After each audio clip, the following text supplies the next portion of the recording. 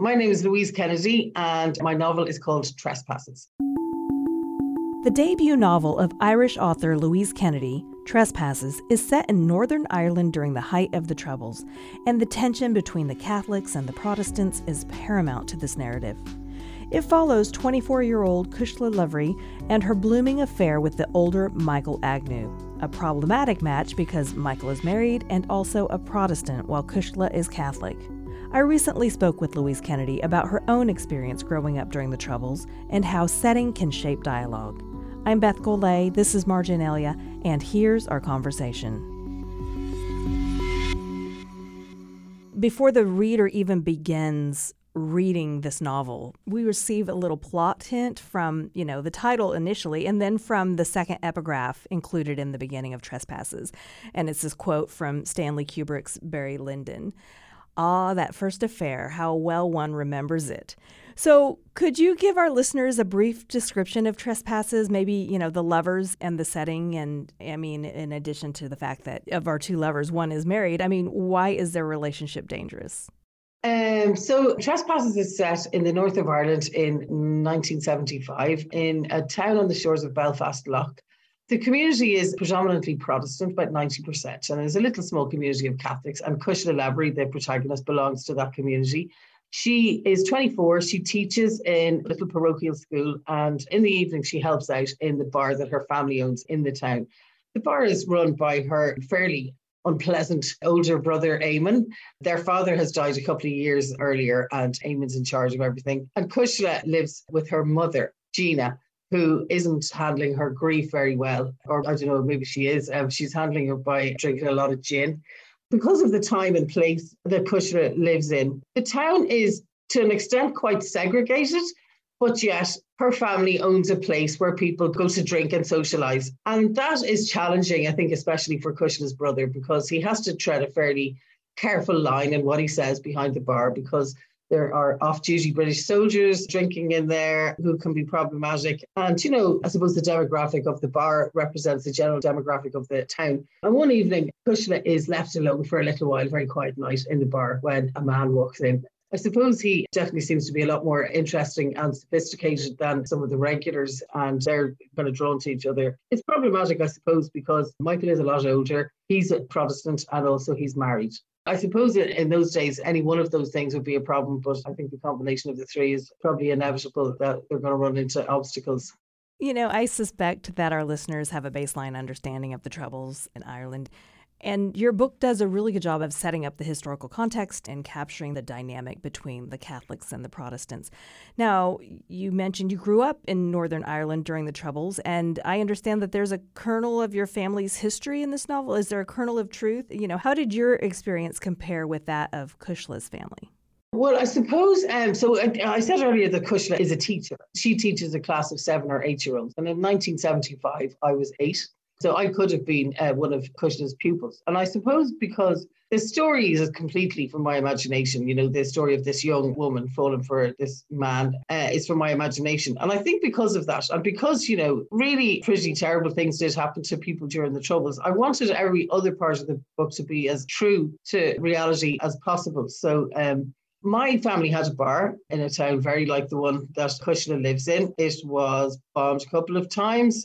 I, sat in school, and like Cushla's pupils, quite a few sections of them. I think really every time we see Cushla in the classroom with the children, the chapter begins with the children reciting the news, which is something that we did. And I don't think the adults, the teachers realised that they were probably re-traumatizing us, but we were like little war reporters. And it was actually quite a competitive thing, that there were some children who wanted to be very good at the news. And really quite often that was a litany of death by bombs, guns, security breaches, and then a lot of other dreary but sort of fairly heavy political stuff going on in the background as well. And we had the vocabulary to express all of that. I think to an extent we probably did understand a lot of what was going on. These things were not right in front of us, but sometimes they did encroach into the classroom. And I tried to reflect that in a relationship that Cushla has with one little boy in her class, a child called Davy, whose parents were from what was called a mixed marriage, where his father is a Catholic, his mother is a Protestant, And even though his mother agreed that the children should be brought up Catholic, she refused to convert. And this has just led to them really being kind of very much on the margins from both in the largely Protestant estate that they live in and also in the Catholic community. Yeah, they're sort of frowned upon. One evening, Davy's father is the victim of a random, fairly savage sectarian attack, and Cushla then is sort of drawn towards the family and tries to help them. That sort of thing happens sometimes. You know, I remember one day a boy didn't come into my class for a few days and it turned out that his uncle had been shot. So sometimes these things did actually happen, you know. In lots of other ways, it was quite a normal childhood, but the troubles certainly encroached quite a bit. I was going to ask you about, Davy's parents and that whole relationship. But before I even get to that, I think we're probably about the same age. I think in 1975, I was 8 years old. Mm-hmm. But I was living in Wichita, Kansas. So, when I started this book, I didn't grow up understanding or learning about the troubles in Ireland. And, at the beginning of the book, when Cushla walks in and Eamon is angry at her, like it's Ash Wednesday, and he wants her to scrub those ashes off of her forehead. Mm-hmm. And it took me until like halfway through the book to realize, he was really angry, and there was a reason why he didn't want her to. Oh yeah, so we did this. We were told to remove any kind of overt signs of our religion, and this is just something that we did because we were in a fairly small minority in a town where most people didn't get ashes or approve of people getting ashes, I suppose. So so all of those things would have been a feature of my childhood. I think really I tried to. I don't know. It wasn't that I sat down with kind of a list of things that I thought I ought to get through to make it seem authentic, but I just found that as I wrote, that memories were coming to me really of things. And, I think I was quite a few drafts in before I remembered the bomb scares that used to happen in school. So I have a bomb scare. It was a little bit scary, but also it happened so often that it was kind of fun too, because it meant that we were taken out of the school and brought into the church where we were either singing or kind of running around after the Egypt, actually, until the police came and said that the building appeared to be clear. So, yeah, there were some features like that I guess we were children and we were, you just accept whatever is happening around you as normal. But, it really wasn't normal. Like, look now, well, I think the way that my children were brought up was absolutely not normal. To be marched out of your classroom because there's a fair possibility somebody's planted a bomb in your school. Back to like Davy's parents, in addition to Michael and Cushla's dangerous relationship, I didn't quite understand, you mentioned that Davy's parents had a mixed marriage, and I didn't quite understand what would cause them to be shunned and targeted by both the Protestants and the Catholics. Okay, so I think the convention seems to be, I think the Catholic Church expected that where a Catholic married someone who wasn't a Catholic, that the other person would convert and become a Catholic, and that their children would be brought up in the Catholic faith. So Davy's mother, Betty, has gone along with some of it. She has accepted that the children go to a Catholic school and that they're brought up as Catholic, but she hasn't converted. But not only that, as far as her own family and her own community is concerned, she is worse than being a Catholic. She's worse than a Catholic because she's chosen to marry one and live with one. And she's doing that because there's nowhere else for them to go in this big, fairly rough and ready council estate. And that's difficult for them, and particularly difficult for Davy's older brother, Tommy, who, he's wearing like the wrong school uniform. It's easy to identify what community he belongs to. And I guess he is sort of harassed fairly often by neighbours in the estate. There was one point in the book where Cushla, she was lamenting her name, wishing her parents would have named her something easier, but not Mary, because that would have marked her as Catholic. So Can you talk to me about the meaning behind her name? Is it a pulse or a heartbeat? Is that right? It is. So Cushla McCree means the pulse of my heart. Cree is heart and Cushla is pulse. So that's what it means. And it's an endearment in Irish. And I guess Cushla it's not really a name as such. It's possibly like Shannon or Erin, one of those names that sounds quite Irish, but it's not really an Irish language name. But also it's a name that really identifies her as Catholic. People in a society like that, they have ways of identifying, what foot one person kicks with or another does. And name would be a really good identifier because I suppose a lot of Catholics in the North would have Irish surnames. And a lot of the people who aren't Catholic in the North would have maybe English or Scottish surnames. And also their first names would tend to be different too. You get a lot of Marys, or we certainly in those days, you would have got a lot of Marys and a lot of Bridgets and Kathleen's. Yeah, those would have been the names. the girls' names for Catholic girls usually. The other epigraph of Trespasses contains a passage from Kieran Carson's poetry collection, The Irish for No. And it's also the title of the first section of the book. And the idea of the Irish for No is mentioned in the book, which I found so interesting. So can you talk to me about the Irish language? I mean, in the context of explain the concept of the Irish word for no. Okay, so there is no direct translation of no in the Irish language. So you might say, depending on how the question is asked, you might say it is or it isn't, or do you know what I mean? It's never no. If someone says, would you like a cup of tea? You would either say, I would like, or I wouldn't like. You wouldn't say no.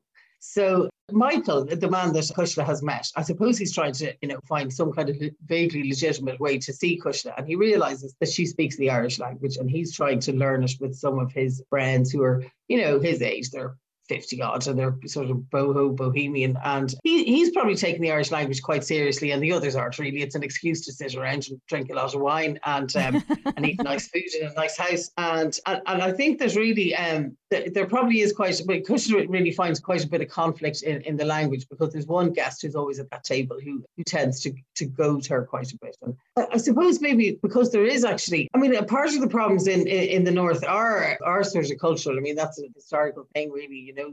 When Elizabeth first sent the planters in, in the 1600s, they were sent with the instructions, or 1500s was to kill all the storytellers, break their harps. So, there really was an intention to sort of culturally obliterate, the native population, which really largely worked. Yeah, it's a contentious thing. The language is a contentious thing. It's still contentious. So, yeah, I think that's maybe why I had this Irish class as, Michael thinks it's a way of bringing them together, but actually when Cushla gets there and she's the only person from her community around the table and really starts to feel pretty isolated. I want to talk to you about dialogue, because I watched a video of you discussing dialogue for the Sunday Times Audible back in 2020, and you brought up several fascinating points about how authors craft their dialogue and what makes it successful. And something that has stuck with me from your video is when you said that your interest in how people speak comes from a place of alienation. Can you talk to me about that? Yeah, so I was born in Belfast and grew up very near Belfast, and that's where I lived until I was 12. And then after that, my family left the north and we moved to the south. And I went from living in a place where everyone spoke like me to being in a place where nobody spoke like me, except, when I went home.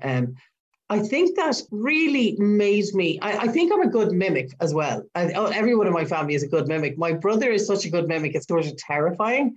He could probably commit terrible crimes with it or something. It's such a gift. I think as a result of that, I am really interested, not really in what people say as much as how they say it. I found that not only were different words used, in the north, the way that we spoke was peppered with some words of Ulster Scots. But I didn't know that's what the words were at the time. But I figured that out later on, because in the south, nobody was speaking like that. And then also there's probably something in the south about the syntax of the sentences, which is a bit, it certainly sounded very off to me, There's one example that I kind of love from my experience of working with editors, both in the UK and in the US, which is that I have a sentence and it's what happened you, which is how it would be said in Irish. But it looks wrong, because it would normally be what happened to you. But people would never say that. And I just, I'm sort of interested in trying to catch how people actually say things.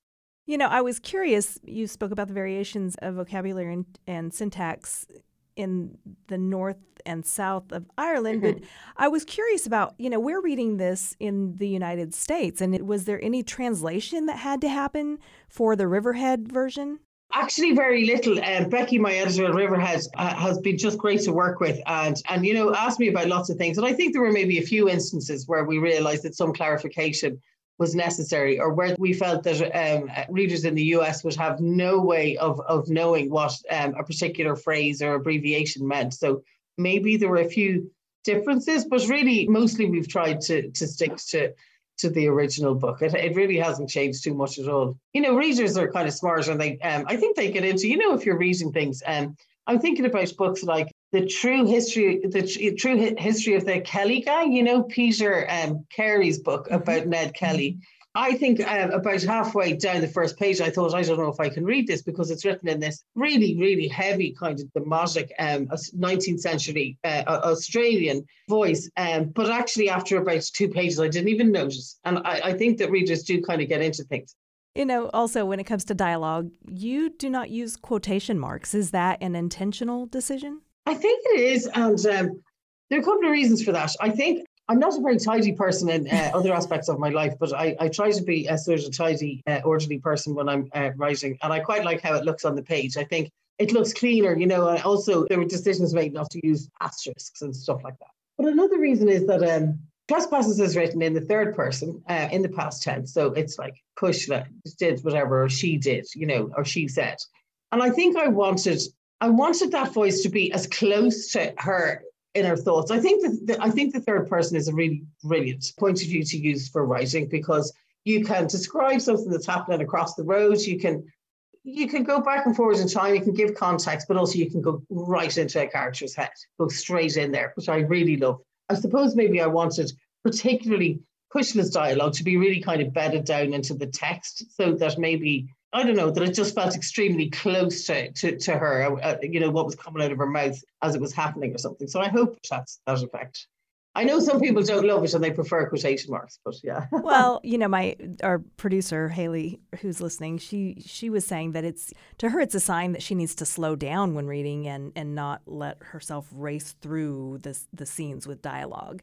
So, and as she when she mentioned that, I thought, oh, yeah, that's true, because sometimes I do just find myself just reading the quotation marks and ignoring everything else. So, yeah, I think she was accurate. That's the thing whenever you're reading, because that is something that happens, isn't it, with readers, that you nearly kind of speak ahead to see what the characters are saying or something. Yeah. Yeah.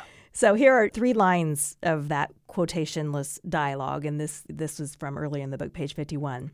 "Will you stick with it?" he said. "Yeah, I hate not finishing a book. That's a good policy, although sometimes I think life's too short." So do you have a policy when it comes to reading books about sticking with them, finishing them? I'm afraid I'm a finisher. I kind of wish I wasn't. I feel as if I've been beaten or defeated or something if I don't manage to finish a book. And it is probably a silly thing to do, really, because it's not even that it's reflective of quality, but I think if a book isn't kind of grabbing you by the throat by about 50 pages, then you're probably not even grabbing you by the throat. But I think if you're really having huge doubts and not getting into it at all, then I don't know if there's much of a point in persisting, but I do. Also, I think maybe since I started writing, I feel a sort of a loyalty to other writers, where I think if somebody's gone to all this trouble to write something, the very least I can do is to finish reading it.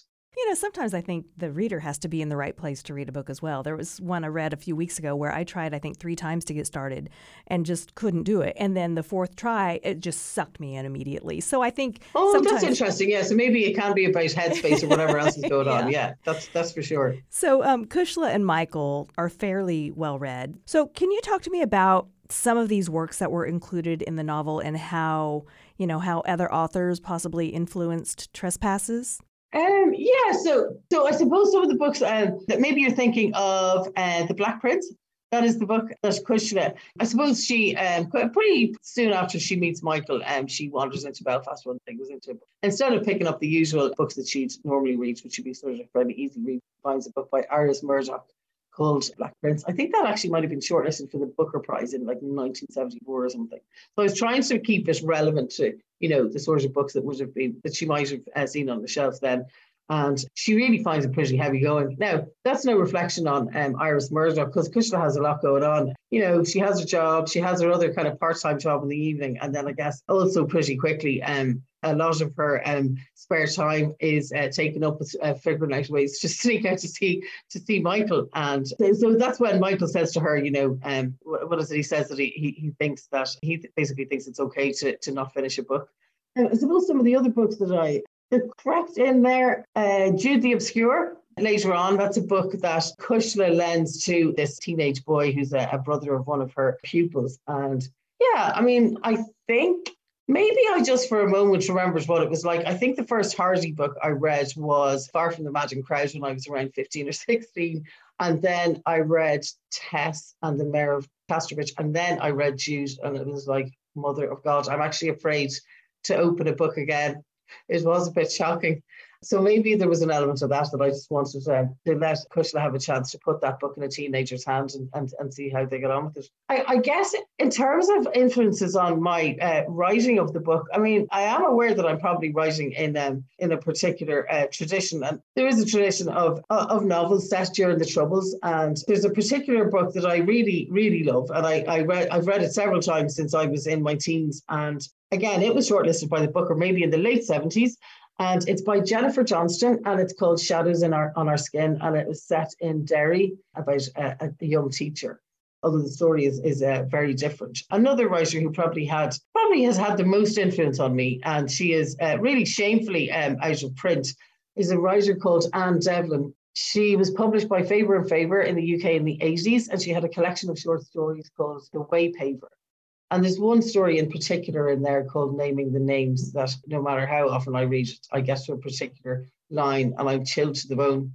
I think she's just got incredible control, and without any graphic scenes or, just with suggestion, manages to create this atmosphere of incredible tension. And also she's a Belfast writer. So yeah, I guess those would be some of the books. And you said that was a short story, the one you just mentioned by Anne Devlin? Yes, it's Naming the Names is a short story, yeah. And the collection is called The Waypaver. Okay, because I'm actually in a short story group, people from all over, mainly booksellers and book reps, and we get on Zoom every 2 weeks and discuss a specific short story, so I'll have to add that to our list. Okay, so I'll see if I can find it and I can send it to you. Okay, fantastic. If I can find it someplace. I think it might be online somewhere. Okay.